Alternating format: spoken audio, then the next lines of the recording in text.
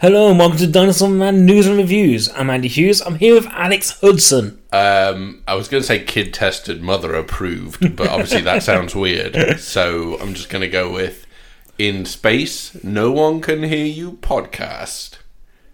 I'm doing taglines from movies instead of taglines from shops.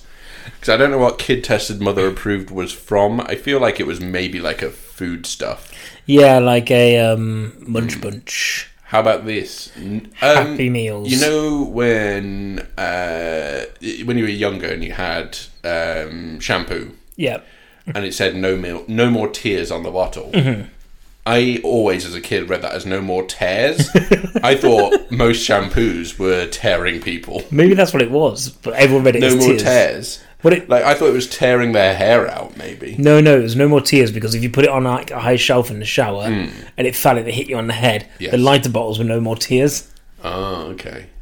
Big heavy bottles made you cry. So they were made from steel, and then they moved them to plastic. Hey people, if you wonder what lockdown has been like, imagine these kind of conversations. Less of that, though. All the time. We haven't been having very many conversations. Yeah, we've just ignored each other. Yeah, there is, I would say, a good chunk of the day where we cannot stand to be in the same room just in case.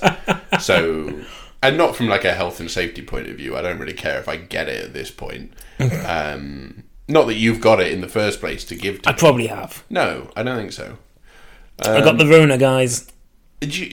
So, years from now, because everything on the internet now exists forever, do you think years from now people will come back to this podcast and be like, what is he talking about? And they're like, oh, this is the guys who survived the corona outbreak. They just kept putting podcasts out. Tragic now if one of us doesn't make it, and I said that we're the guys that survive it. Tragic if we don't put podcasts out. Tragic if we do, tragic if we would. don't. Damned if we do, damned if we don't. I think the levels are all going to be over the place today, by the way. I don't know. Hey guys, if you've got your Dinosaur Man bingo card out, you can mark off Huddo complains about levels. I'm still getting crackles on yours, but I'm fine. It's because I have a voice like cinnamon. I don't know that. What does that mean? Crackles all over the place. Is that what cinnamon does? You're thinking of popping candy. You've got a voice like popping candy. That's good. Painfully sweet. And also, I don't like popping candy. You never have. What's the point in it? Makes your mouth go all funny. Yeah, I don't want my mouth to be surprised. It's not going to be surprised. You know that the popping candy's coming. I'm surprised at how much it pops, or how little it pops. Sometimes I'm surprised when it doesn't pop that much. You have the same problem with Rice Krispies. No, I like Rice Krispies. Rice Krispies. Right? Krispies. Sorry, I'll take that again clean so we can edit this one in. The producer can edit in for us. Rice Krispies. And I'm going to do it as well. Nice Mishkbees. Oh, damn it. Nice crisps, please. Nice Christmas. So Kettle. yeah, this is what lockdown has been like at times. Yeah, what is going on with yours? I'm looking at you to see if there's anything that you're doing that means that it's like crackling on me. I don't know. It might just be unlistenable. It might just be that you're doing it because you're doing it at a relatively normal angle. I don't know. Here we go, guys. Who knows what's going to happen? Maybe it's a case of no. It's fine. A leopard doesn't change his spots, and you don't change anything. Is this podcast unlistenable? Well, yes or no? for the last 5 years, yeah, 100%. Probably 5-year anniversary. It's probably past that. Wow. I started this podcast a long time ago. Well, it's 2015 is the time, but I didn't know which. It would have been February because it was not long after. Based for Christmas, I got a microphone, and then for your birthday, you wanted to do something that would fucking ruin your life for the next 5 years. I forced. Why do you do this podcast? It's a good question, isn't it? Because and guys, no reviews this week, just this. It forces me to go and see things, and I like having these conversations with you. So why not have them recorded? The problem is now you can't say that it forces you to go and see things. Because, no, of course, housebound. But I still watch stuff. Yeah, that is true. And this week we have got reviews for you guys.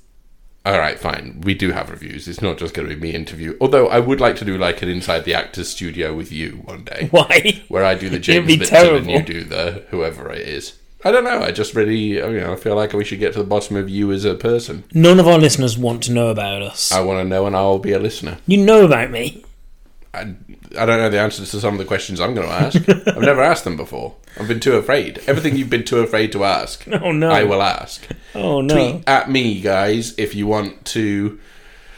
I won't reply. No, don't do it. I won't do it. That episode will never happen. As always, you can find us on Facebook and on iTunes. Oh, sorry, it's not the end yet. I really wanted it to be. We got reviews this week, though. We have reviews of Portrait of a Lady on Fire, Bloodshot, and Onward. Yep. And also Tiger King, you're going to talk to us about. Yes. And the only podcast this week no one else talking about Tiger King. We're the only one who isn't specifically set up as a result of Tiger King, I think. What, you think every other podcast out there? Oh, there's a bunch of them that have come online in the last week that have just been, hey guys, Tiger King, let's talk about it. Here we go, minute by minute. I'll save that for later because I'll do it after your review of it because I've got a thing that I want to discuss about Tiger King. Okay. What else have we got? Oh, you've got maybe some gaming news for us. Maybe. Oh, I've got gaming news. Yes, and obviously we're also going to be looking at Giddy for Ghibli. Oh, yes, classic. Giddy for Ghibli, our classic and much beloved segment. It actually is, I think, maybe the most popular part of the show now. And I'm not going to bend down to his will. That's going to be the only film that we don't review. As soon as I've had a message asking us to watch a specific one. Ain't going to happen. Okay. Shall we get on with things then, and shall we talk? So, did you say you've got gaming news? Yeah. So, before we do normal news, guys, we sometimes do a bit of gaming news with Alex Hudson. Shit, I didn't do a theme song. No, don't worry about it. Gaming. Gaming time. Hey. Games. In fact, you know what? Because this one relates to two types of gaming. Not only video gaming, but also the game of basketball. Hold on, why does it have a question mark at the end? And it's got an R in it as well. Basketball? And a Q? So, this is related to our good friend Tyler Blevins. Oh, he's back. He's back. So he asked on Twitter if he was interested... Oh, no, he didn't ask on Twitter. Ninja replied to a message saying, I'm interested in playing Call of Duty or something with you. Mm-hmm. And the guy is wow. Donovan Mitchell from the Utah Jazz. Wow. Okay. So they played... Crackles. It just... You are the cinnamon of... You are the cinnamon of news. Yes, they played Call of Duty together. You know who won? Scottie Pippen.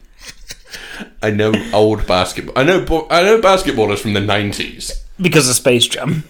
No, because that was the time that I was into basketball. Was Scottie Pippen in Space Jam? He might have been in Space Jam. I saw a meme that said, this is the second time the NBA has been closed down due to a virus. That's good. That's good. And it had a picture of all the basketballers. It's a lot of fun. And we all remember that Bill Murray was in that movie. And Space Jam 2 is still on schedule. Still on schedule, because that wasn't supposed to come out this year. July 2021, I think. 2021, that's right. Yeah, apparently LeBron James has said it's still on schedule, because obviously it's animated, so they can still do it. Yeah. And apparently Don Cheadle is the bad guy. Spoiler alert, Don Cheadle is a monster. And he sings songs by Billie Eilish. Does he? Yeah, bad guy. Oh, very funny. It didn't sound like I thought it was funny, but it was funny. He lied. Okay, movie news. So yeah, some good quality gaming news right there, guys. I know you've had to wait for it, because obviously this...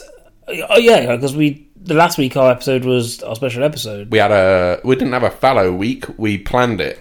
Yeah, we had a special episode out last week. We'll probably be doing more of that in the coming weeks anyway. But yeah, it was well received. I've had nothing but praise for it. I think Obama wrote me a letter. No, it's great. Mark Maron sent me an email saying, I'm giving up on podcasts. But yeah, so if you've not heard it... But not in a way like he's giving up because of us. He's more like he's giving up on everything because of us. So yeah, if you've not heard it, go back and listen to it. It's basically our good friend Rory came along to our Magic Cinema where we talked... Okay, friend. Talked movies, and 3 different movies that he'd put on in a film festival. Like I said, it's one that I think we're going to do more of. So if you do like it, or you think of anything that you would like to hear in it, please let us know. Because it was the first shot, and I liked it. Just so you know.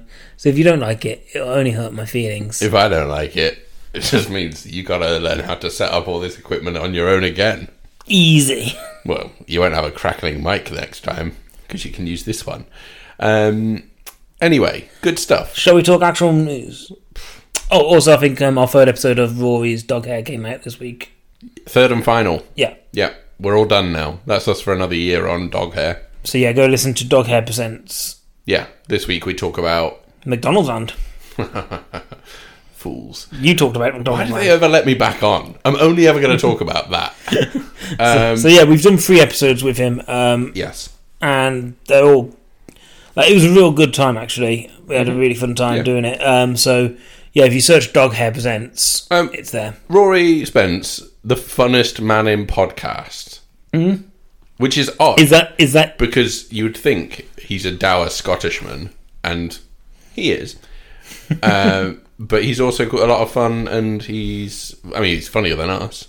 100%. He makes us better. He makes us raise our game. Oh, yeah. Like, when people hear this podcast, if their first episode was Magic Cinema last week, they are going to unsubscribe from the feed. Because they'll be like, oh, I thought that guy was here all the time. And then they will just unfollow. But don't worry about it, because we got lots of news, we got lots of reviews, yes. And you know what? I think we should start this week with the reviews? What? No, with the news. It's not fucking with tradition here. Okay. So, some people have been using their quarantine time really usefully here. Usefully? Or productively? I think quarantine's messed my head. I think welcome to my world. I think now I'm you wrecked. sound like the idiot. I've got something for I Don't Want Your Future. I've just remembered. It's not good, though.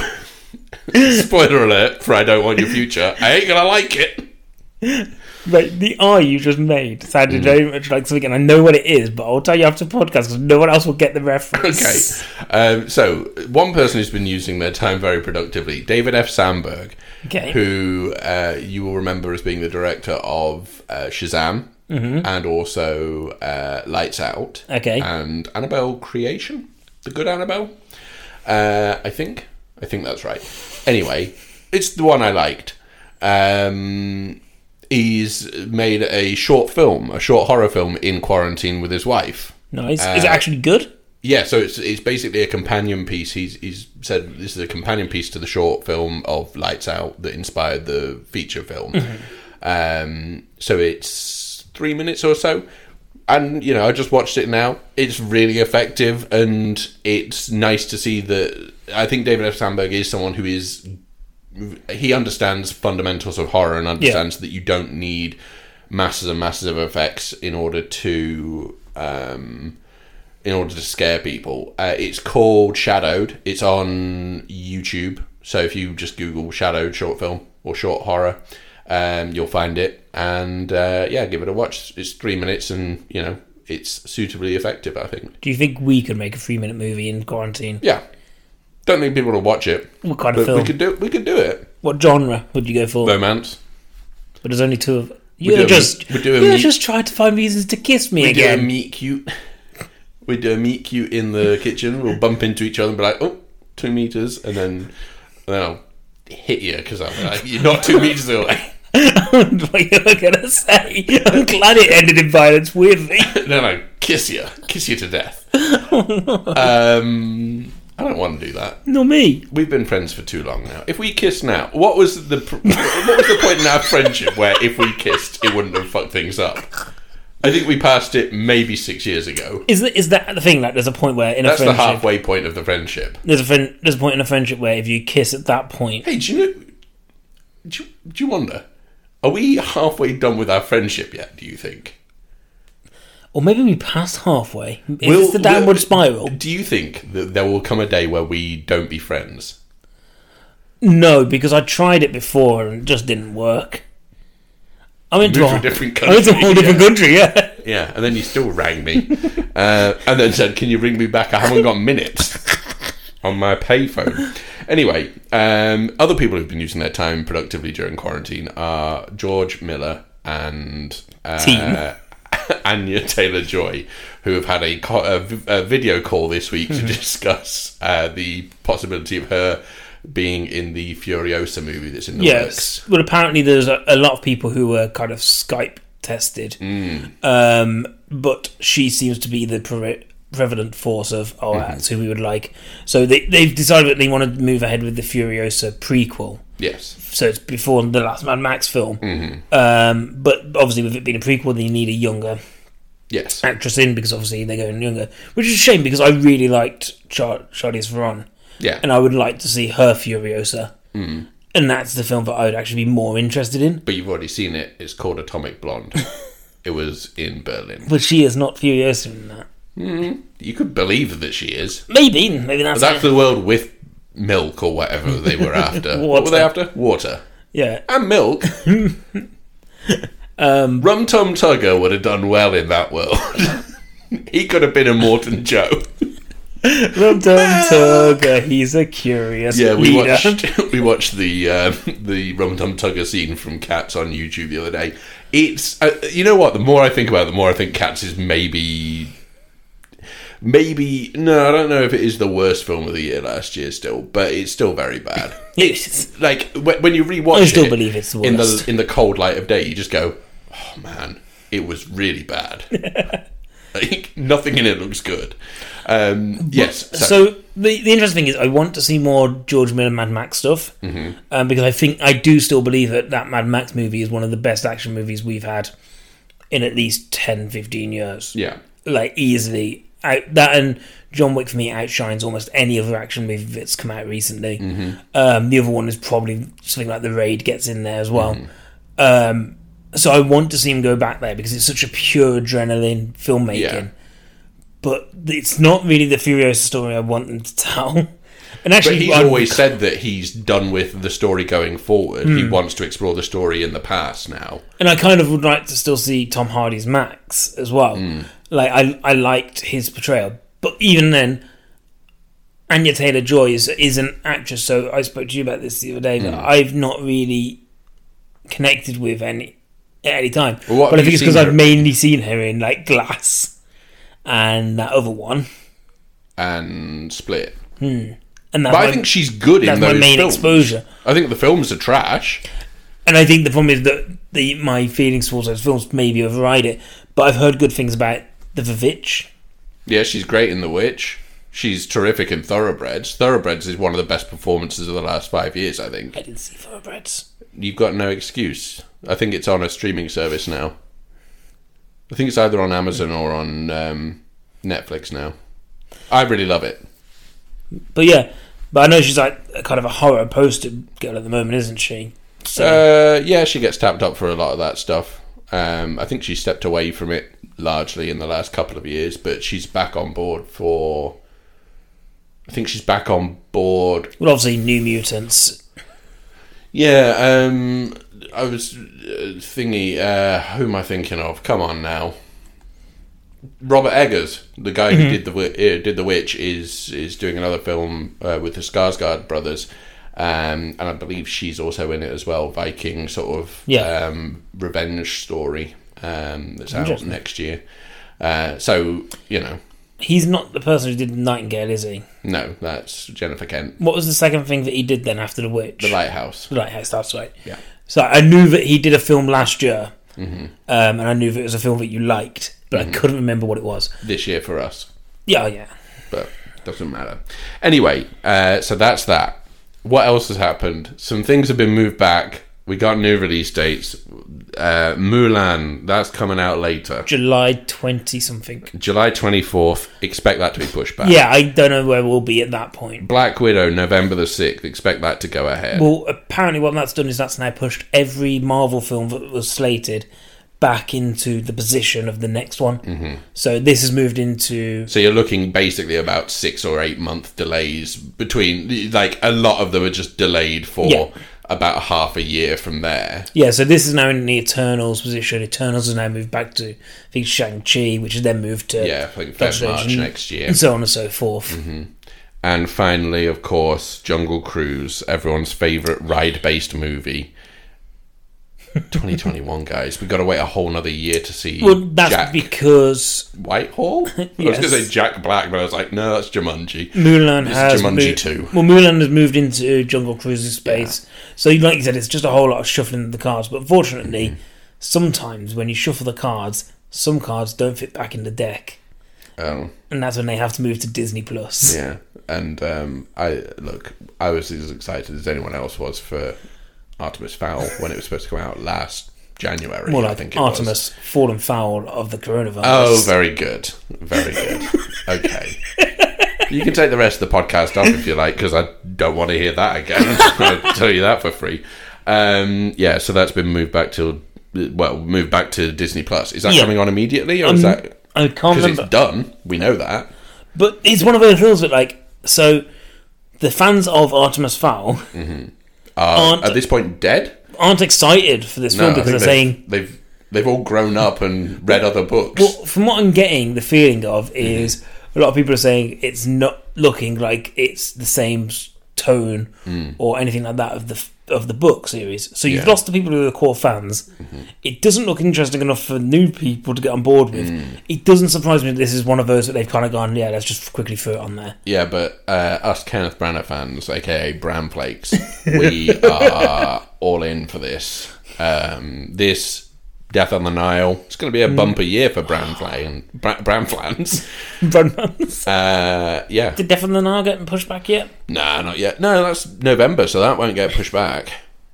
That's the only time of year you can release it. Going into sort of the Christmas period when, people are spending more time with their family, I remember watching this on ITV 10 years ago, so maybe I should take my mother there instead of spending time with her. Orient Express was alright. But this is what I mean. It's a film that is alright. I don't think it'll ever win any awards, but it'll kill the time effectively, and it'll do what it needs to do, which is put 3 or 4 generations of people in a cinema together, and they can go home, eat some cold turkey, and whatever you get up to.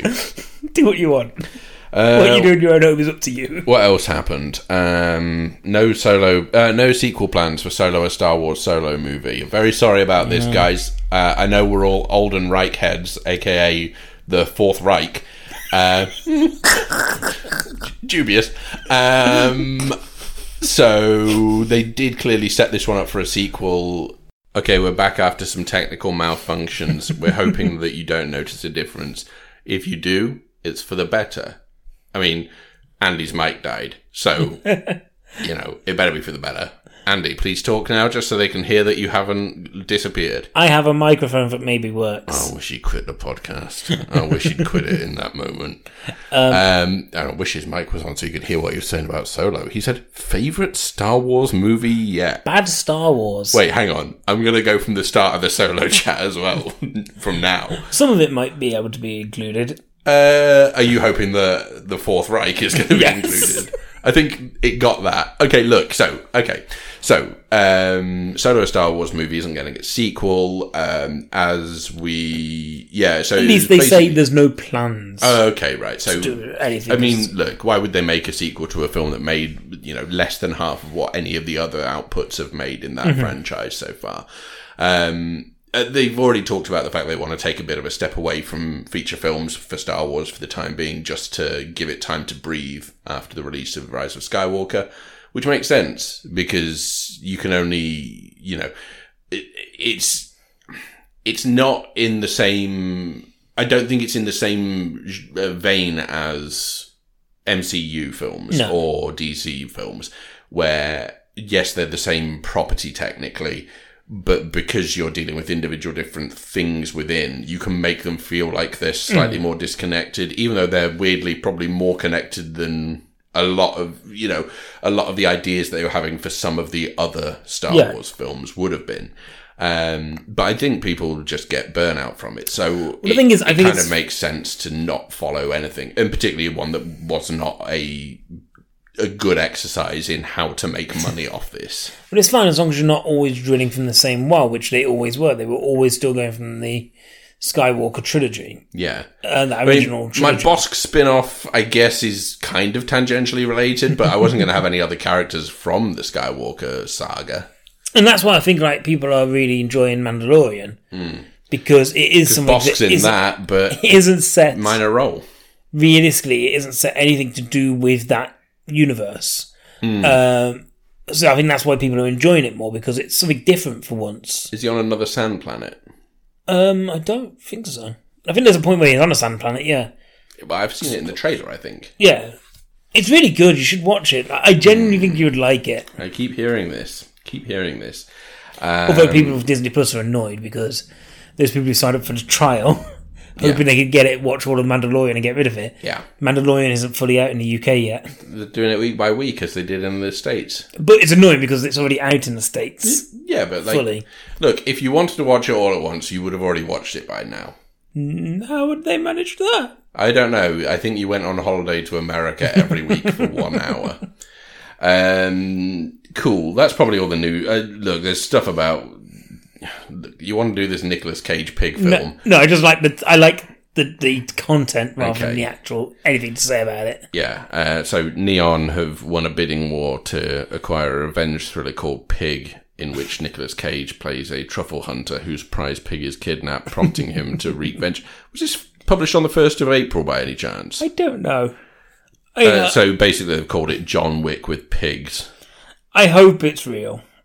I hope it is. It may well be. Because Nicolas Cage is just making crazier and crazier films at the moment, so why not? Although his last film didn't hit the mark with you, did it? Last one was a real rotten egg. It was an absolute stinker. Okay. Is that all the news? Searchlight Pictures have won the rights to Olivia Wilde's Perfect about Olympic gymnast Kerry Strug. Okay, cool. Interesting. Good. I'm glad she's making enough. Booksmart's really good, guys. Go back and watch it. Yeah, it's on Amazon Prime. Okay, movies. Time for reviews? Yes. So, I don't want your future. I don't want your future, Jack Sparrow. No other famous Scottish peoples. We should have got Rory Spence to record that line. We could have. And then just insert it every week. But I also I'm not going to insert them. I'm annoyed that this week I'm going to have to edit these two bits together. Also, I feel that I am nailing No, you're not. it every time. Rory tweeted us to tell us if Andy's Scott accent sounds like anywhere. I mean, what's it supposed to be? Scottish. Okay, good. Nice and specific. From the region of Scotland. Wow, put a bit of stank on the O there, so I knew that you were from Scotland. Nice. Okay, so let's move on. So what you said you had something for this? Yeah, I don't want your future. So I caught it on Amazon Prime. I woke up very early one day and I just thought, you know what? Let's get it done. Let's finally watch 3 from Hell. Is this the... So this is the Rob Zombie film, the threequel, the third in the trilogy of the Firefly trilogy, I think they're calling it. Not Firefly, the TV series. The good TV series. This is the Firefly family that were introduced in House of a Thousand Corpses, and then Devil's Rejects in 2005, I think. And then this is the third part of that saga. Coming in, it came out last year on VOD. I think it got like a sort of roadshow type release in the States. Yeah. For one showing. Oh no, I think it had a weekend and it made 2 million or something. It wanted it to be, eligible for the Oscars, so they had to get it in the cinemas. It didn't get 2 weeks, I'm telling you that now, so I don't think it was eligible at all. So this is the final part in the trilogy. Sorry, imagine that. It's like, when he's a Quentin Tarantino, Martin Scorsese, Robert Zombie. Hey, to be fair, think about it. He had Todd Phillips, so I would say that this is not too far removed from that reality. So yeah, it's the third in the trilogy, and what I'd say is this: if you are a huge fan of House of a Thousand Corpses and Devil's Rejects, I'd say more so Devil's Rejects because I think it has more to do with that than it does with the original. They're all very much of a muchness. Look, it's it's awful, and it's badly... Can Rob Zombie make a good film? I don't know. And the problem that I have with this is that it's more of the same. And the problem with that is I didn't like the same in the first place. Yeah. So I'm left in a position where I'm going, okay, so I'm watching, an hour and a half, hour and 40 minutes of three sort of... no, that's a spoiler. Three people who basically are awful. Mm-hmm. And are written dreadfully and acted not much better than that either. The thing is, I like Bill Moseley. I think he's a good actor, and he's someone who's got horror pedigree. I like Sid Haig. He was a good actor, an interesting enough actor in the right things. And the problem is, and Sherry Moon Zombie's also in it, and that's that's just the thing you have to know going in. And the problem is that you just come out of it going, what was the point? Yeah. And the point is, Rob Zombie gets to do the film that he wants to do. But, he produced, directed, written. You just go, could you not just do this on your own time and not release it? I don't know. And I'm glad that it provided jobs for a lot of people. And the thing is, you felt this way towards the last couple as well. Yeah, and look, Rob Zombie is not someone who I hold a particular affinity for. I think I chose maybe 31 was my worst film of the year a few years ago. If I'd have seen this last year, this would also probably have been my worst film of the year last year. It's not good. I'd say, what is it in I Don't Want Your Future? Is it just normal? Yeah, just recommend or not recommend. I don't go skip it. Skip it or flip it. You could do that if you want. Okay. New rating system for anyone updating the Wikipedia page. New rating system for I Don't Want Your Future is skip it or flip it. Skip it means skip it into the bin, aka a skip. And flip it means flip it onto that other side and cook it up because we got ourselves a right old tasty burger. Skip it. Skip it 1,000 times. Okay, Giddy for Ghibli. Did you want me to talk about video games or do we not care? I don't know. Do it. I completed Pokemon Sword. Skip it or flip it. I enjoyed it in a way, but so I had this problem with the Pokemon, which is I've not played. I'm just going to settle down for the next 20 minutes. I've not played a Pokemon game since like properly since the original ones, in Gold and Silver. Mm-hmm. And this is the first one in the mainline franchise that I've actually purchased and gone, I'm going to play. My problem is I just don't know what any of the Pokemon are at all. And because I've got an encyclopedic knowledge of that original 151, there's Pokemon that appear, and I'm like, I don't even know whether I've got something in my party. And then you find out they're fan favourites. Yeah, and I don't know. And genuinely, I went back, and in a way it was kind of nostalgic of I remember when I was a kid, I had one of those Pokedex books that had all the Pokemon in there, told you their types and their weaknesses and all that kind of stuff. And I ended up doing that with Pokemon that I didn't understand. Yeah. On my phone, just looking them up, being like, what is this? Okay, it's a dark Pokemon. Oh, I can use this against this or this against this. So I was better prepared, and I was like, I feel kind of nostalgic that I'm having to do that, but at the same time, I have no idea what's going on. Yeah. But the story's interesting enough. It's much the same mechanics. It's the game that kind of got me into kind of JRPGs and those kind of games where it's like turn-based strategy. So it's quite nice being able to go back into that world and have a different story. Because the amount of times I've been back and played that original one, I know how to do that story and do it fairly quickly. I still did the classic thing of overtrain all your Pokemon so that they are super strong. But, so the game is so easy. Yeah, and it has different mechanics in there, but I don't... it's got a mechanic where you get giant Pokemon now, and I understand what it's there for, but I don't think it adds anything new. Yeah. I know exactly when it's going to happen, so I know exactly when to prepare for it. Sure. It seemed very telegraphed. But yeah, it's good enough. Okay. And I might go back and at some point try and collect more Pokemon. But I kind of, at one point, and I don't know whether this is a problem with the game, at one point I settled on a party of Pokemon and went, that's got enough types to cover everything. Okay. And I'm not really invested catching that Pokemon or that Pokemon. I'm instead just going to get there, get the gyms, and just get through the story. So yeah, I liked it, but it's, for me, I don't know if it's just the nostalgia glasses of it doesn't hold a candle to those original ones.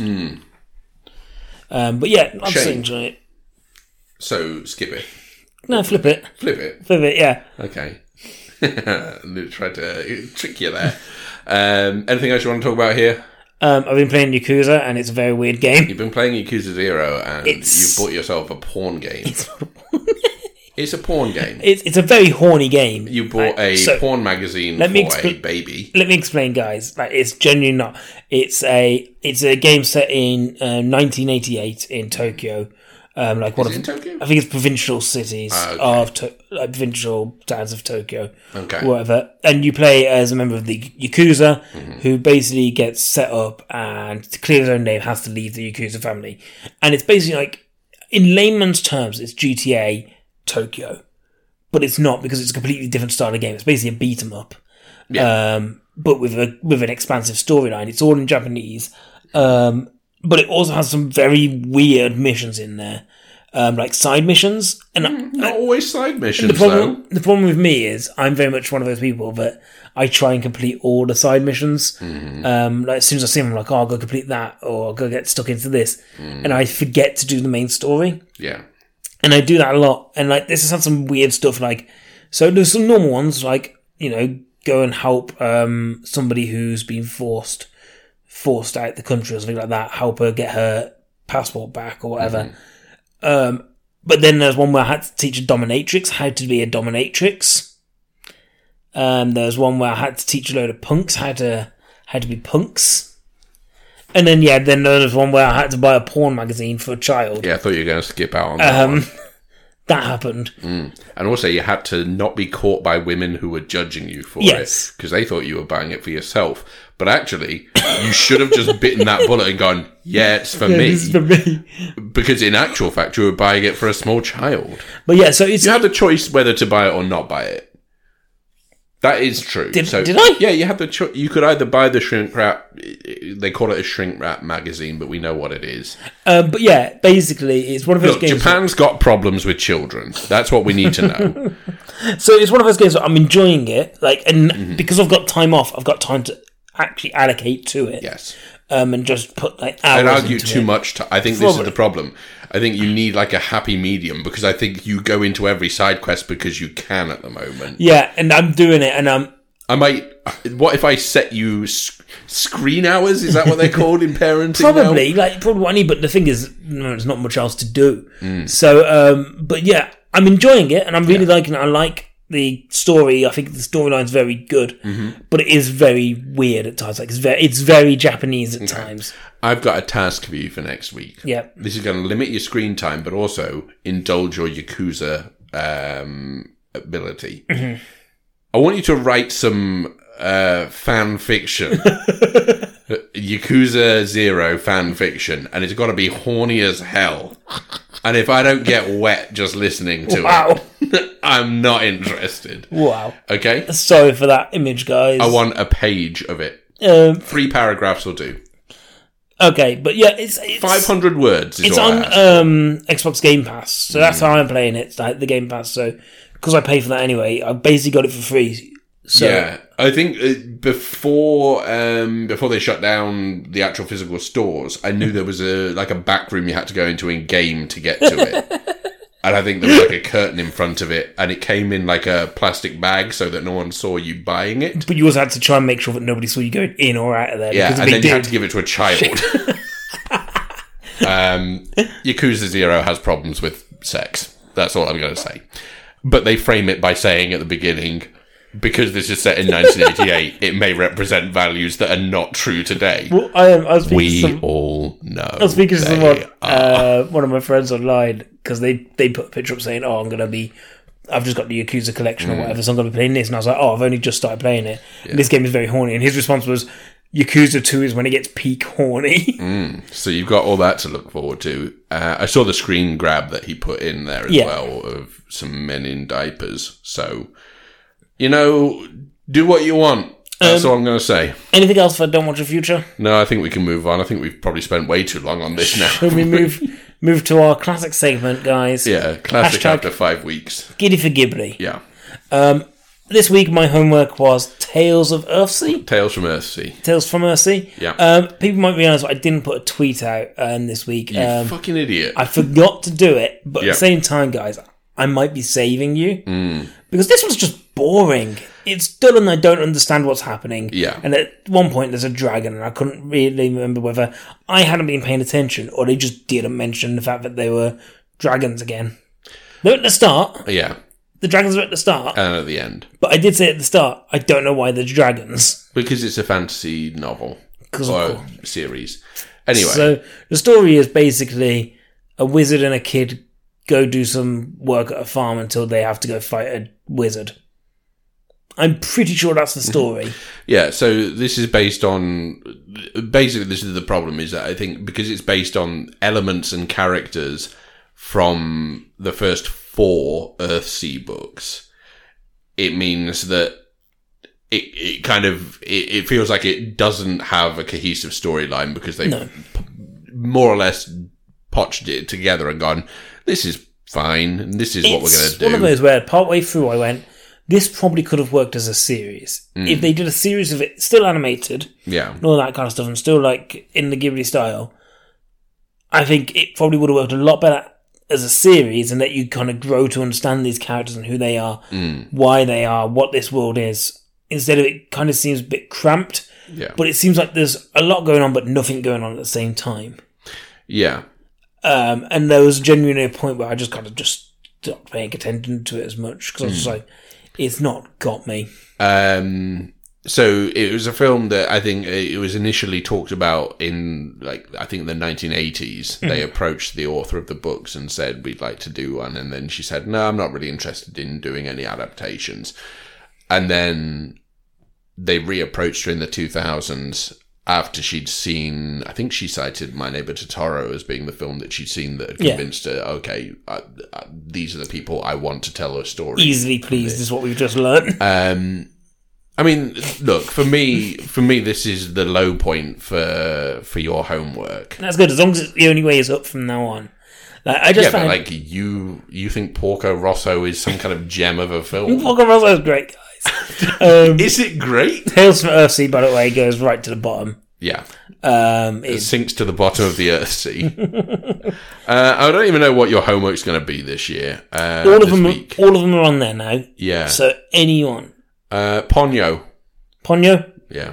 Okay, guys. So if you missed Tales from Earthsea, you can go back and keep up with your homework. It will affect your grade if you don't complete Tales from Earthsea. But next week we will all be watching Ponyo. Is it on there? Is it the one that isn't on there? What, Ponyo? Yeah. No, I've seen it on there. Okay, fine. That's fine. The only one that isn't is on Amazon anyway, so I'll still be able to catch it. Oh, is it? Apparently. Oh, okay. Somebody turned around and said, oh, not all of the Ghibli films are on. Okay. Right. Yeah. So would not recommend for Tales from Earthsea, but guys, if you want to complete your homework, you got to watch it. Yeah. What's Ponyo for next week? That's fine. Yeah. Okay. You've watched a series. Yes, so we're in reviews now. I mean, this is all reviews. but Can you forgive me? It's still a review. Different segments, my friend. Oh, hang on. Do I normally do like a thing where I say in a sentence or like in 3 words? Are you okay? I can't remember. I think there's a bit in Giddy for Ghibli where I say like 3 words. Would you actually? Ghibli for Ghibli. No, I don't know. Okay, doesn't you matter. normally ask for my ranking of them, and I've already given you it's that. just gone to the bottom. That's fine. So, guys, remember that it's just below My Neighbor Totoro. Have you been keeping track of that ranking? Doesn't matter. Spirited Away, okay. Porco Rosso. You've watched the series. Kiki's Delivery Service. Well, hang on. Porco Rosso above Kiki's Delivery Service. I can't remember, guys. Go back and listen whether I did that or not. You need to go fuck yourself. Okay. Yeah, so I watched a series called Tiger King. Oh, a series called? As if no one else in the world has seen it at this point. So yeah, it's I've not seen it. Tell me about it. Well, it's Netflix's latest documentary, and it's one of those that's fallen really fortunately to kind of catch the imagination, because it's one of those, I think, if it had fallen outside of everyone being in lockdown, it might have slipped by as many people as it has. But it's caught the imagination because everyone saw it and then realised at the same time, like a tinderbox, oh, this is crazy. So it's a story about a guy.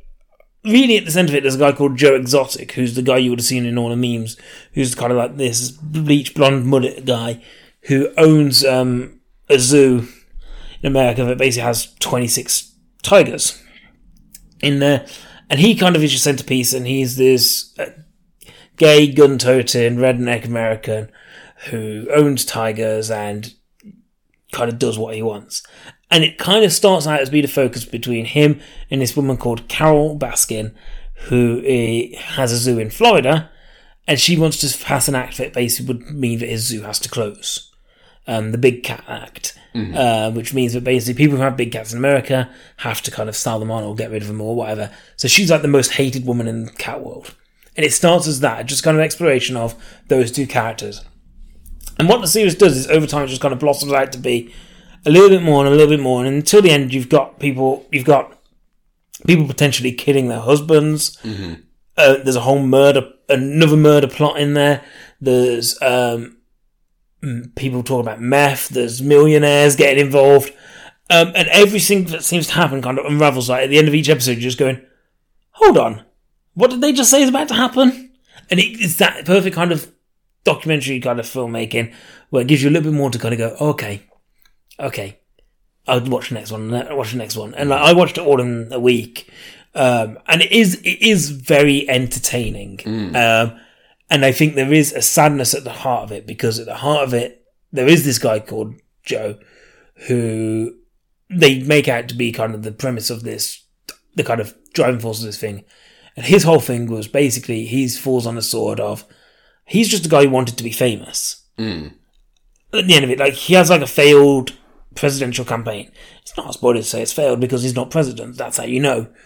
This time it failed. But, and they talk about the fact that the reason he probably did that was because he wanted people to know who he was. And there's a sadness at the heart of him of just somebody who wanted to be loved and known. And realistically, this has done that. He's known now, and he's probably basking off that. But at the same time, there's a sadness to his position and where he ends up, which is because of that one extent. It kind of all unravels for him. And every character in this is shady, and it forces you to ask questions on. I think there's questions to be asked of people that the documentary purposely avoids. Of actually asking, what about certain people? Obama. Yeah. They don't get the interview with Obama. Never speak to Obama. But I know it's them purposely going, oh, we don't want to, but at the same time, is that them just cowarding out of questioning certain people? Telling one particular side of the story that exactly suits them as filmmakers. Leave certain things completely bare. And it is a bit more, I do feel at times, like, so, don't get me wrong, I really enjoyed this. Like, I had a great time. If it was a ride, I had a great thrill ride. Okay. But when you think about what it is, and you look at it and you strip back the layers a little bit, you go, does it really focus on... So it ends on a poignant thing about how many big cats, how many tigers are in captivity in America alone compared to the amount that are in the wild. And America vastly outnumbers the wild. And that's its kind of last tagline. But at no point does the series actually really talk about this. Instead of thinking about how animals are abused in that situation, it becomes more of an exploitation of the lead characters. It's almost like they went in with this idea of, there's a big world of big cat owners in America, and some larger than life characters. Let's speak to them and try and see why these people think it's fair to look after these animals in their world. But realise that they stumbled across this absolute insanity of this world and the people who are behind it, and got caught up in the characters behind it and stuck on them. Yeah. And that's what the series becomes. And don't get me wrong, it's a really entertaining series. It's a lot of fun, but at the same time, does it miss what it was ever supposed to do? Does it actually forget that it's talking about the exploitation of animals? I think it does in a way. Yeah. And it's only looking back at it and going, actually, yeah. Like, at the time watching it, I was like, this is a great film, right? Like, I had conversations with my brother about it. Like, we were talking about it. Like, my brother's like, oh, have you got up to this episode? No. Oh, I won't say anything yet then. Okay, great. Like, and there's a lot of really funny stuff out there, meme-wise. But at the same time, is it missing what it set out to do? And actually is just now, like, the filmmakers are obviously having a great time because it's, number one on Netflix for the last 2 weeks. People are loving it. People are talking about their stuff, and it's getting really known. great, but was this what they meant to do? Was this the series they set out to do? Or was this something they fell into and went, oh, actually, we could probably make something more eye-catching if we did it this way? So I do think... And particularly the way Netflix package their documentary series like that.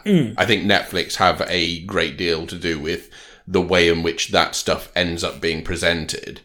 And obviously are sort of the masters at the moment of making their thing socially sort of pop culture relevant. Look at Making a Murderer. Look at Fire, the documentary they did about the failed festival. Look at this. Like, they know how to get people talking about especially their documentaries. And, there are interesting stories. And this is a very interesting story. I just kind of... I don't know. I recommend it because I do think it's a lot of fun. And at the moment, if there's anything we need, it's something fun. But is it fun at the exploitation of others? Actually, it probably is. Yeah.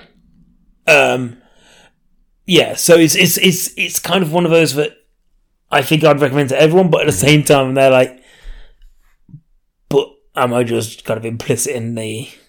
And you'll mocking of this man. Yeah, and you'll watch this special episode that's being released tomorrow. Apparently, yeah, but I don't... So, my brother told me about this earlier, and it seems like it's being released in cooperation with one of the characters in it.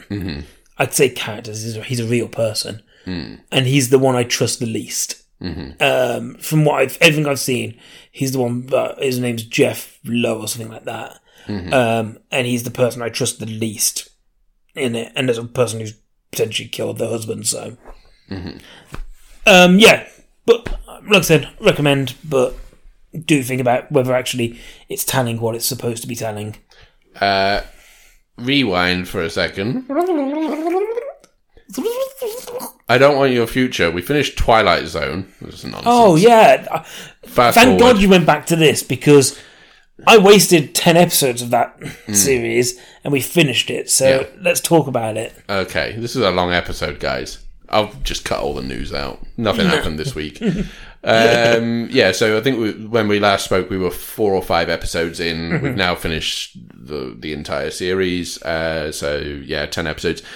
Now TV have messed it up slightly, I think, in terms of... Yes. Because they've definitely got the order of the episodes wrong, I think, twice or 3 times. First and second are the wrong way around. And then the 9th and 10th the last way, wrong way around. 9th obviously doesn't make sense when your series finale is... And yes, it's a not an anthology series, but, it's a series where you don't have any continuing issues, but...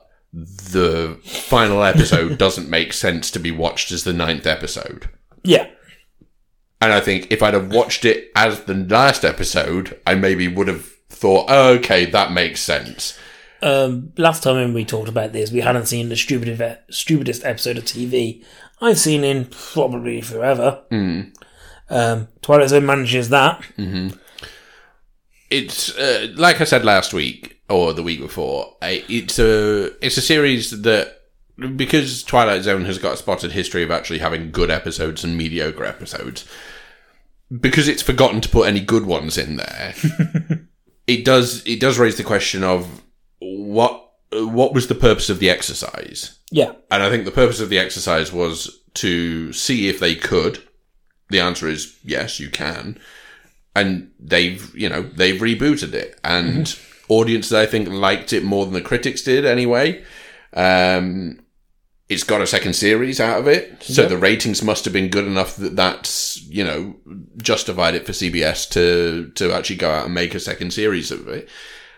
I just think it's going to be one of those things that the second series will definitely continue the same trend of getting relatively to quite famous people on board for each episode, so that you've got something there that's going to be sort of, oh, okay, the identifying feature of this for this show is this week it's XYZ, it's whoever it happens to be this week. And, each episode's got someone like that in it. Yeah. Sometimes it's got 2 people like that in it, and sometimes it's got 3, and that's fine. But it gets to the point where you just go, is that enough to sustain you as a series? Probably not. And I'll be interested to see. I think the next series is due out the tail end of this year, but I think things are going to delay that. So it could well be that 2021's when we see it. It's, I won't watch the second series, but I would be interested now to see if that comes out and then there's a third series, or if they just go, well, that's that over and done with. And I think that's it. It just feels like it's an exercise that may have been a good idea in principle, but just in practice, it didn't work out. And I think it was just a thing where they probably sent too much money into that to stop it if it wasn't going well. It may well be that the next series, they get the formula really bang on. Yeah. And if I hear really good stuff about it, at that point, I might go back and say, right, are any of these, up there with some of the very good episodes of the old Twilight Zone? Mm-hmm. But on this evidence, I don't have faith in, because I think principally Simon Kinberg's the one who's sort of driving it. Yeah. And as we know from X-Men, hit or miss. And mostly miss recently, so it kind of makes sense. Like, there was episodes we were watching of this where we were just like, this is stupid. Mm-hmm. So yeah, would not recommend. Would not recommend. But we also would not recommend it last time as well. So I think that's their first ever 2 would not recommend. Double not recommend it. Onward. Back to regular reviews. So, Onward is the latest Disney Pixar movie and came out just before the pandemic. Yes. And is now on Disney Plus, available worldwide. Well, anywhere that Disney Plus is. Anyway, so featuring the vocal talents of Chris Pratt and Tom Holland principally, we follow it's a fantasy world in which modern technology as we know it also exists. And because it's easier, that's the way that people went with it. They decided to give up on magic and give up on spells and instead went with electricity and motor vehicles and things like that. So it's trying to set you up in a world that is familiar yet also has fantasy elements that will appeal to a different demographic. Yeah. So it's the story of 2 brothers who, due to a sort of botched spell, bring back half of their dad for a day from a place that he can't be brought back from until they do this other part of the spell. And it's then their quest to then reunite him fully with his whole body rather than just his legs. It's like a road trip to get a MacGuffin so that they can both see their father. Yeah, exactly. And the road trip takes him on perilous side quests and, due to the sort of fantasy nature of it, it's the juxtaposition of seeing a centaur as a police officer and things like that. So that's more or less it. That's the setup. That's how it's set up. It's what I would call good dinosaur Pixar, in that in a year where there's 2 Pixar films out, and we've yet to have Soul, which is out, well, whenever that's going to end up being out. But Soul is coming out later this year, we still hope. And it's similar to the year that The Good Dinosaur came out in the same year that Inside Out did. And everyone seemed to agree that The Good Dinosaur, whilst being well animated and well voiced, in terms of the acting, it's all, you reach a certain standard with Pixar where it means, and it's the same with Ghibli, in that the animation in Tales from Earthsea is fine. But the story just isn't there. And I feel like it's definitely sort of lesser Pixar in terms of it just doesn't have that hook to pull you in. Yeah, I think for me there was definitely some moments I really enjoyed. And I think it has those moments of charm and those moments, and I think the message at the end of it is very on brand for Pixar. Yeah. But also I got it. That I was there like, yes, I understand why this is happening, why this is the case. So that I really liked, and I know for some people, like the message of the film really hits home. But for me, I was like, I think when it has those moments, it never is consistently great. No, but it is always consistently good. Yeah. because that's what you expect and that's what you always get, like you're saying. But I don't think it's right up there with the best of what they did. No. And I think it's fine family fun. Like, you can sit down with family and just enjoy it.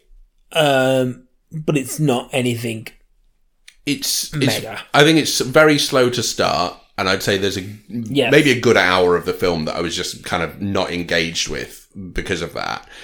And this is a film I really should be engaging with because it's a film where the themes of the film should speak to me. Mm-hmm. And they kind of do at the end, and it kind of, I think it works to the degree it needs to. It doesn't work to the degree that some Pixar films have worked. No. That's my big issue. And I've come away from it going, okay, good that it's out and good that it is of the level of quality that it is. Wish it was better. And I probably won't remember this at the end of the year. And for me, does this seem to you like it's almost two films smushed together? Like, somebody came up with the setting and went, oh, wouldn't it be great if we had this whole world where it's like our world, but there's magic, and it used to be this magical world. And then somebody had this idea of, what if you could bring your dad back for a day? Yeah, potentially. I think the setting, because the setting is sort of loosely tied into the way in which, I think it feels like you've got this idea of they need to get their dad back. Yeah. And it also feels like, at the same time, they've gone, the best way to do this and the funnest way to do this is going to be having it as a magical quest. I like to imagine they sat there and they went, how do we do this? And then they went, fine, Daryl, we'll finally use your mythical creature land. And he's like, yes, I've only had this idea for 16 years. So, yeah, I mean, it's fine, and, you know, it's better than a lot of the sort of kids' fare that will be out there. So, for that point, I'd say it's probably a would recommend. Like, yeah, I'd recommend it. Like, if you're looking at this in comparison to a sort of, you know, what kids' film did I really not like in the last couple of years? Lego Movie 2V. Yeah, so, you know, it's streets ahead of Lego Movie 2, but it just doesn't feel like it hits the peaks that you... So I'd say go into it tempering your expectations slightly and knowing that you're not going to get A-grade Pixar, but hopefully that should be later this year in Seoul anyway. So I'm of the opinion that, yeah, it's good enough that I would recommend, but it's just a shame that it's not a better film for it. Yeah. Yeah, and I think it shows at times what it can be, what it could do. And the fact that it's not that consistently is slightly disappointing, but at the same time, it's fine. Yeah. Like, I would recommend it. Cool. Bloodshot? Okay, so Bloodshot is the first of the... Long episode this Valiant? Is it? If you say so, man. I'll double check for you. You double check. It's basically a comic... It's one of those independent comic book lines, and I think it's Valiant, or it's the other one. Basically, the character of Bloodshot is played by Vincent Diesel. And he's a soldier who basically is killed in the line of duty and is brought back using nanotechnology by Guy Pearce, and then chooses to use these new superpowers because now he can punch through walls and he can get shot in the face and it will all reconstruct and all that kind of stuff. He uses this power to go seek revenge on the people that killed his wife. Did you find out who it was? Vertigo is the other one? Valiant Comics. Valiant. Ooh. First installment in a series of films set within a shared cinematic universe. Exactly. Here we go again, guys. So that's it. And what it basically is, at times, it boils down to almost... You could almost believe, if I turned around to you and said, oh, this is the Fast and Furious franchise 2 removed. You would kind of believe, actually, yes, this is where Vin Diesel's character ends up in Fast and Furious. Like Fast and Furious 12. Yeah, like, he's now got nanotechnology, and everyone will be like, yeah, cool, of course he has. Yeah. It's the step before they send him to space. And there were points in this film where you go, like, there's a very obvious twist, to the point that I think it's in the trailer. His blood wasn't actually shot out of him. And because it's so obvious, it basically skips along at a point where you go, okay, this makes sense, but this is what happens. Like, I know exactly what's going to happen and what steps we're going to follow to get to where we go. Like, it's very predictable as a film. Yeah. What it has going for it is some of the action scenes are decent. Okay. Like, some of the fight scenes are stripped down. I think it's the nature of how much this film costs, because it's not a very expensive film. No, I think it's 35 million, something like that. So it led the director to kind of go, let's be inventive in how we do it. And at times, the CGI is there and it's pretty bad when it's something bigger. But when it's something small, like, you know, him getting shot in the face and you see his face go out and then reconstruct, that looks good. Fight scenes, in terms of the quality, are they up there with Birds of Prey? No, Birds of Prey, I think, was 100 times more inventive. Okay, right. And better done. Yes. Right. Birds of Prey fight because that's scenes the thing that you praised yes. about. You know, you didn't particularly like the film, but you liked the fight scenes. Well, it has certain scenes that it has used its limited budget to enhance the way things look. Okay. So there's one in a tunnel that is very good, and they use a lot of flour because there's a crashed flour lorry Of course. to kind of show to build tension and things like that, in the sense of you see footsteps and you see like it kind of float. That's good, but then there's big CGI messes that are not so good. Okay. So yeah, it's one of those that I will never go back and watch this again. Okay. And it's, people might go, oh yeah, it lost money because it came out at a time where it was the only thing in a cinema and then the cinemas all closed. Yeah. But I think if this was in a full cinema run, people wouldn't see it still. Okay. It's now out on demand.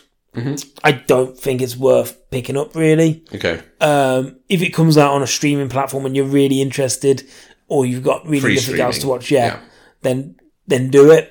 But I finished it and I went, okay.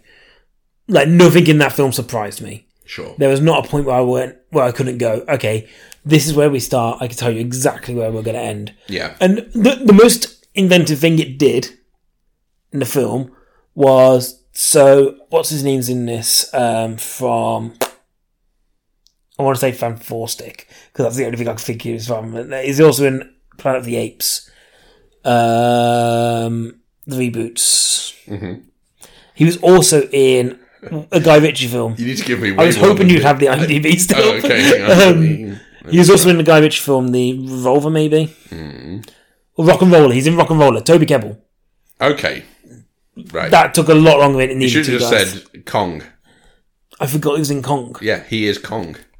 Is he? Yeah, he was Kong in Skull Island, wasn't he? He's also one of the soldiers, yeah? I think he might have had a role as a soldier as well. Anyway, he's in it. And Martin Axe. Right, there was a point where That's his role. at the beginning he kills he's the guy who kills Vin Diesel. Oh my god. Mr. Bloodshot. And they do it he comes into the room and the music's playing and it's the song Psycho Killer and he dances towards him and he's singing Psycho Killer and I was like, this is so cliche, it's horrible. And then later on you find out why it's cliche and I went, oh okay, I get it now. That at least makes sense. That one moment that I roll my eyes out, take my eye rolling back because I now understand why you did it. Okay. And that's the most inventive thing it does. Okay.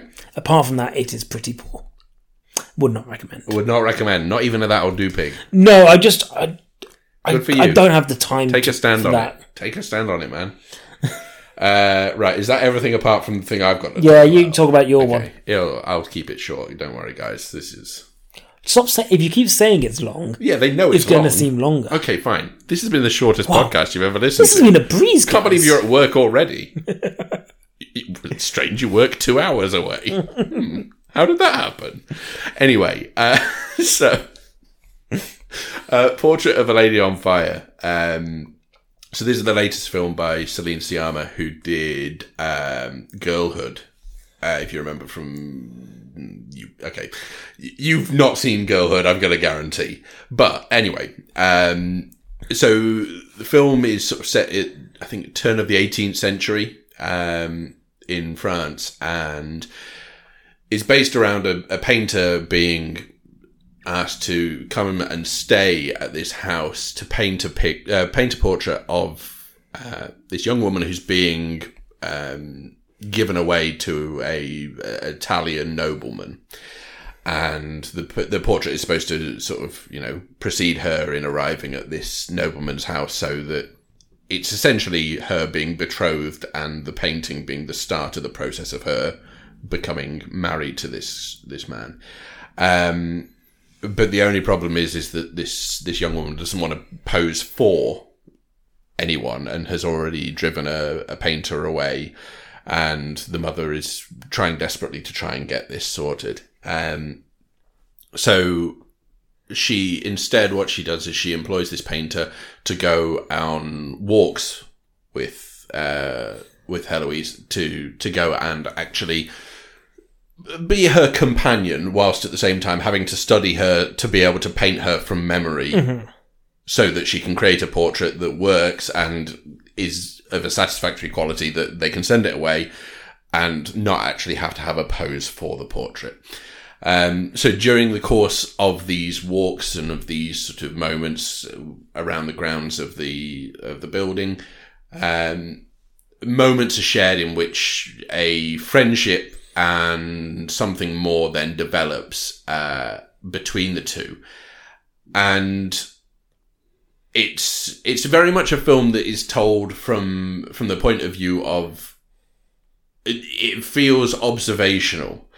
In that you as engrossing as it is, you feel like you're watching this develop. Yeah. You're not put in one particular person's frame of reference for it. It feels like it's very much you get to see the whole thing unfold.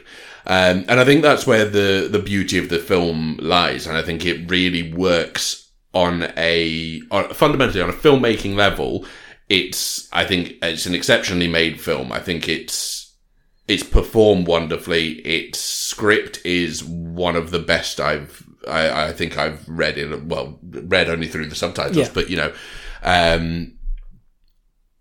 there is a line in the film that will stay with me, I think, forever. And I don't know if it's a line that's been... Is it the line, why don't we just not send a painting? And you went, yeah, why don't we just not send a painting? There is a truly beautiful line at one point in the film, and it just resonated with me, and I just thought, that is just...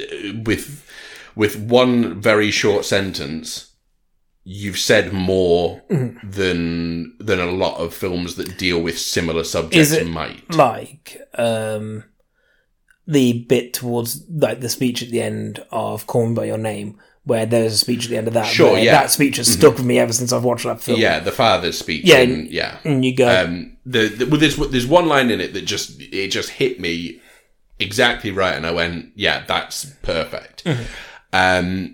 And it's a film that's pretty much, I think there's other than maybe two fleeting appearances, there is a complete and total absence of males from the film. And I think it's important because it's telling a story that is, it's a very much an LGBT story, and it's telling it in a way that doesn't feel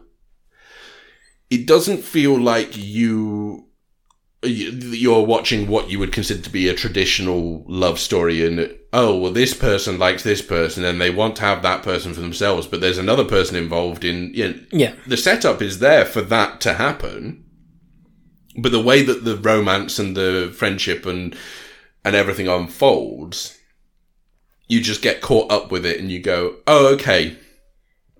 It actually feels like a very honest portrayal of love in a way that feels organic and not engineered by a sort of Hollywood movie to make you feel, there's this bad guy in it and we don't want this person to end up with the bad guy. We want them to end up with her instead. Yeah. There's none of that. It never feels like that. And it doesn't feel Hollywood. It even makes a point of sort of referencing that within the script. There's certain actions that happen. I think it's beautiful, and I think for me, it's up there with the best couple of films of the, it's up there with Parasite and Uncut Gems for me in terms of come the end of the year, I think there's going to be 3, maybe 4 films if something else sneaks in there. 3, maybe really... 4 films released between now and the end of the year. And I don't, it's just of such a level of quality that I just went, this is incredible. And I'm really glad that it's a quiet film.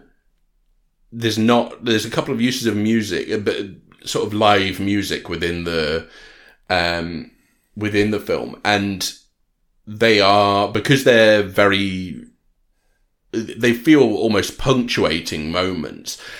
And the first moment of music, actually, when I was watching it, I was just very conscious that the film was suddenly loud all of a sudden. Yeah. And until that point, hadn't felt the need to be. And then after that point, sort of went back to being this sort of almost like a ghostly sort of love story. Mm-hmm. I really love this film, and that wasn't your mic breaking again. You just threw it on the sofa. It fell over. Andy got so bored of listening to me that he fell asleep. I was encapsulated by your words. Okay, I'll stop now then, because I know that if I go any further, that will be ended up kicking around the room. But I would say if you can watch it, catch up with it any way you can now. It's just beautiful. It's just, honestly, I think it's one of my favourite films of the year, and I'm really blown away by it. I loved it. I really did. It's called Portrait of a Lady on Fire. Would recommend 100 times. Good stuff. I'm glad you found a good film. You should watch it. Do you think I'd like it? Yeah, learn French and then watch it. You didn't have to. I learned French. You didn't have to. Je m'appelle me. Oh, sorry. Je m'appelle moi. J'habite la discothèque. You live in the disco. I am the disco. What is I am again? I can't remember. Yeah, I live at the disco. Yeah, j'habite means I live it. J'adore le jambon. You love ham. I love the ham. Do you? No, I hate ham. You like ham? I hate ham. What? You know I hate ham. Sorry, spoiler alert, guys. I don't like ham. I'm about to have a conversation with Andy off mic that is going to be longer than this podcast. I don't like ham. This very short podcast. Hey, the thing that I was going to say earlier, I'm going to say as my sign off. Okay, guys. Okay. Well, there we go. There's some things. So go see A Portrait of a Lady on Fire. Yeah. Don't see Bloodshot. Don't see Bloodshot. You can watch. If you've got a family, onward. Yeah, and Tiger King is worth the watch, but do think about what it is you're watching as well. Yeah. Where can people find us? Facebook, iTunes, Buzzsprout, Stitcher, Soundhound. No. Soundhound, I said. Still no? Okay. No luck on the Soundhound, guys. Spotify and the other one. Twitter. I think I said Twitter at the start. Maybe. Anyway, all those places. Dinosaur Man Podcast, Dinosaur Man. Other than Twitter, Dinosaur Man 15 on there, guys. The Instagram is still live. I haven't deleted it because I didn't know how to, but I have logged out of the account. I will not see your tweets. I mean, Instas. I will not see your likes. Also, it hasn't been updated since November, so don't even worry about that. Thank you, Johnny, you've seen the theme song. This time, it was just beautiful. Wonderful song. It had one line in it that really, it'll stick with me for a long time. I just found out that song is number 1 on Facebook. That's Trump. Trump for you. Yes. You've been the host. And you've been the other host. Hey, and this is going to sound bad when we edit them together. And until next time. It's been a very short podcast. The thing that I wanted to just say on Tiger King. How about Tiger King of Queens? Kevin James runs a tiger sanctuary. Yeah. He is married to Leah Remini. Still. Who has escaped from Scientology again. But hold on. Jerry Stiller. Is he still alive? Is this supposed to be a sequel to the series? No, it's just like... Oh, good. It's the same characters. But Joe Exotic is gay. So he wouldn't be with Leah Remini. No, Joe Exotic is... No. It's the same characters from King of Queens. Oh, I see. And so Joe Exotic is called... whatever his name is in King of Queens. Like, who remembers... Mr. King. I don't know. Jimmy King? No, he's not called King. That wouldn't make sense. Because the idea is he's the King of Queens. Is he just called Kevin? It's Kevin. Kevin James. Is Kevin it just called McAllister. Kevin James? Anyway, Doug Heffernan. Is that actually I think I hate that. I think I know that. I'll find anyway, out on the podcast. That's been it this week, guys. Tiger King of Queens. Think about that for a minute. Was, as you like to say, a long walk for a very short drink. Bloody so much drink that I'm going to be drowning. And imagine a world in which you leave this world and you travel into the Tiger King of Queens. He's going to say aka Twilight Zone. Yeah, that's what I was going for. I was going for like a Rod Serling ender. And Doug Heffernan found out that day that life isn't always as it seems in the Tiger King of Queens zone.